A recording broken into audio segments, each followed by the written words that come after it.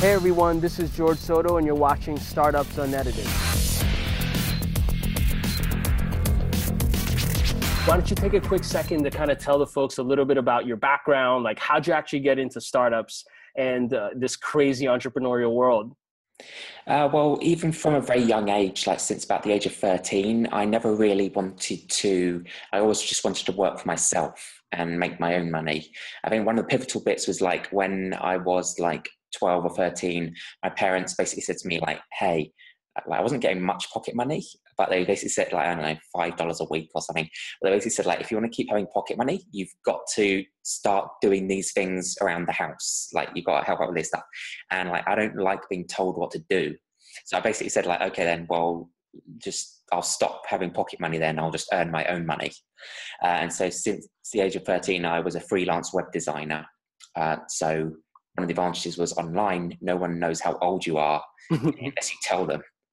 So I would just take on different projects, even if I didn't know how to do them, and then just like learn how to do them as I went along, just make a bit of money. But yeah, I always just I think I'd be a terrible employee. I'm not good at being told what to do. I get like, if someone hired me just to do marketing, I'd do all of the other stuff. So yeah, when I was about 15, then I started my first startup, kind of just a lifestyle type business, and went off to university and was still doing startups whilst at university. And then when I graduated, had a startup and it kind of evolved into what today is called Vungle. Shout out to Bungle. Yeah. Angel Pad, baby. Angel Pad, right? Yeah. And that was the pivotal bit, like getting into Angel Pad, this kind of school for startups accelerator, was the pivotal moment for us. So that was quite soon after I graduated, around the time of graduating actually, came out to America to go to Angel Pad. And that was just really a life-changing event for me and Bungle, the startup. Yeah, absolutely. Can we talk a little bit about how you actually got into Angel Pad? I know that Tomas Corte over there was absolutely enamored by what you did and just the hustle. And you guys were known as like, Zane and Jack, those guys are hustlers. And I loved it. Can we talk a quick second about that? Yeah, so as I said, like it was around the time that I was graduating, so I think I was still doing university work even. I just was reading TechCrunch in our office and saw this article. I'd never heard of AngelPad, but it basically said there's this incubator called AngelPad. They're now giving every company that joins $120,000, and there's one spot left for someone reading this TechCrunch article. And so speaking to my business partner, I was like, hey man, we should apply for this. And he was like, I don't know, there's lots of competition for it. But basically just not expecting anything to come of it, just created kind of an ad campaign targeting Tomas, the guy who runs it, and some people connected with him, and just did a hyper-targeted campaign on LinkedIn with a picture of his face. So anyone connected to him would see his face. They're like, what the hell's this?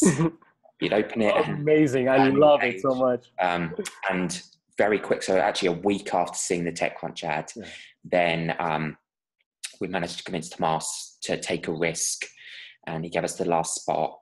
And so basically on a Thursday, he's basically like, all right, you guys have got the last spot. This thing starts on Monday. So just get the first flight out here. So it was kind of just overnight, our kind of lives turned upside down.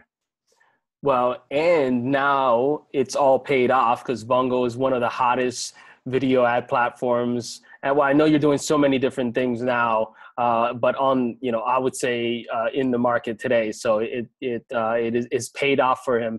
Let's talk a little bit about, if you think about the early days of your journey as a founder building an MVP. There's so many moving parts. You're having to feed yourself. You're having to not lose your mind, not develop a drug addiction, all those sorts of things. And just kidding, everyone. Not really, but, if you're thinking about the hardest aspects of taking an idea to a workable value-adding product or prototype, what are some of the hardest aspects of that experience? So as we were talking before, that like both of us are not engineers. So when we joined AngelPad, you had about 12 companies or so, all in the same office, and we kind of saw all of the other companies as way better than us, because we're basically like, hey, look, here's this team with like PhDs in video encoding. This other guy wrote YouTube's API. Like, these are just all legit engineers from Google and stuff. And so we basically saw like, we are the worst. Like, these guys are way better than us. And so we did view it as a disadvantage that we weren't engineers. But how it panned out actually is that, and also we're discussing this earlier, right? Some engineers, if they're great technically, sometimes they engineers a common trait is that they might not be as comfortable sociably. So what happened is some of these engineers, because they were legit engineers, but they didn't want to get out of their comfort zone. So they just stayed in the office coding what they thought the market would want. So they spent like 3 months just coding something, then like launched it, and like no one wanted it. Because we weren't engineers, actually that worked in our favor, because what it meant is we had to sell these ideas before actually building any of them. So whereas all these other guys were spending all their time coding, we didn't do any coding. What we do is we were brainstorming different ideas. We actually would create a mock-up, just a screenshot type thing, and then try and sell it.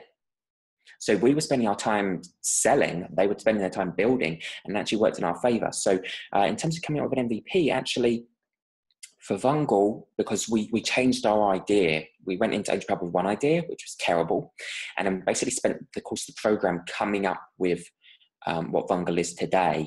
And through the course that tried like about 8 different ideas, but the MVPs were all no code, just like literally like landing pages, screenshots. So making it seem like it was available and just to gauge if people actually wanted it or not. So that is kind of how I'd start, is like make something like, so I was looking at one other startup's deck the other day and I was like, your deck doesn't have any screenshots or anything of the product. Like, that's the difference between an idea and then someone actually viewing it as a startup. Like, you can't just be pitching an idea, even if you haven't written a single line of code. Like, you've got to mock up, having mock-ups conveys to people think visually, right? Like, if they can see that, that's way easier to communicate what you're thinking. So that's how I'd start. Like, many people would be like, oh, I can't do anything until I have an engineer. But there's many tools online. You can start mocking up how you are thinking about it, looking and stuff. That's awesome. And you took that, wow. So I didn't even know that. I mean, you guys, much respect, man. This stuff is so hard. And so hearing that story is really, really awesome. And that just, really, man, makes me feel great. So kudos to you. Let's talk about, raising a seed round despite of this whole, experience, right? Despite you having, no technical co-founders, despite not having a product and still building buzz and really understanding the market from that perspective, you were able to raise a seed round. What is it then? What are the elements that you should really try to focus on when raising that seed round? So I spoke to one guy today and actually met one guy a few days ago, and they both had things in common that would be useful to discuss, that because they were trying to raise seed rounds, so they were showing me their deck or whatever. And I was like, what they were presenting was just, so they were in a similar position to me, like they didn't have much of a product or whatever, but what they were pitching was just an idea, because their decks, etc., had nothing by the way of traction. So traction is one of the most important bits when you're fundraising, but that can mean different things to different people. And it's also just when you think investors, when they're reviewing an idea, they see what are the risks. So any way you can de-risk some of that stuff, the better. So for example, just before this call, I had a call with one guy, and he's got an idea that he is planning to kind of like buy some web properties for like $500 or whatever, and then like do some certain steps he's got in mind to monetize them. And so he was asking me about fundraising, and I was like, listen, but what you're pitching right now is just an idea. You're basically saying, hey, I've got this idea, give me some money and I'll try it. That's not, you're not able to raise funding on that, or it'll be very hard. What I told him is like, well, what's going to be way is you just buy one of these websites, one of these properties, you're saying it's $500, buy one of them, try out your plan, and then if it works, you can go and fundraise and say, you're no longer pitching an idea, now what you're pitching is, hey, I've done this experiment, it works, now I'm raising funding to scale it. And so if you're thinking from an investor's point of view, the first idea is like, hey, I want you to take all the risk. Give me some money and I'm going to see if this works or not. The other side is basically like, hey, I've tried something, it's working. Now, it's de-risked because it's working. Now I'm just raising some money to kind of scale it. And so I think many startups don't think about things by way of traction when it comes to their first round of funding. So they feel they need the money first. But traction can mean different things, and you can get traction without doing much. But from an investor's point of view, the difference is massive in terms of risk profile. One is an idea, one is actually de-risked slightly. Awesome. Jack Smith, thank you so much. What's the best social handle to reach you if people want to maybe just ask you some questions, get some feedback on their startup? I know you're doing a lot of mentoring, and read your content. It's on Twitter. I'm just _Jack Smith.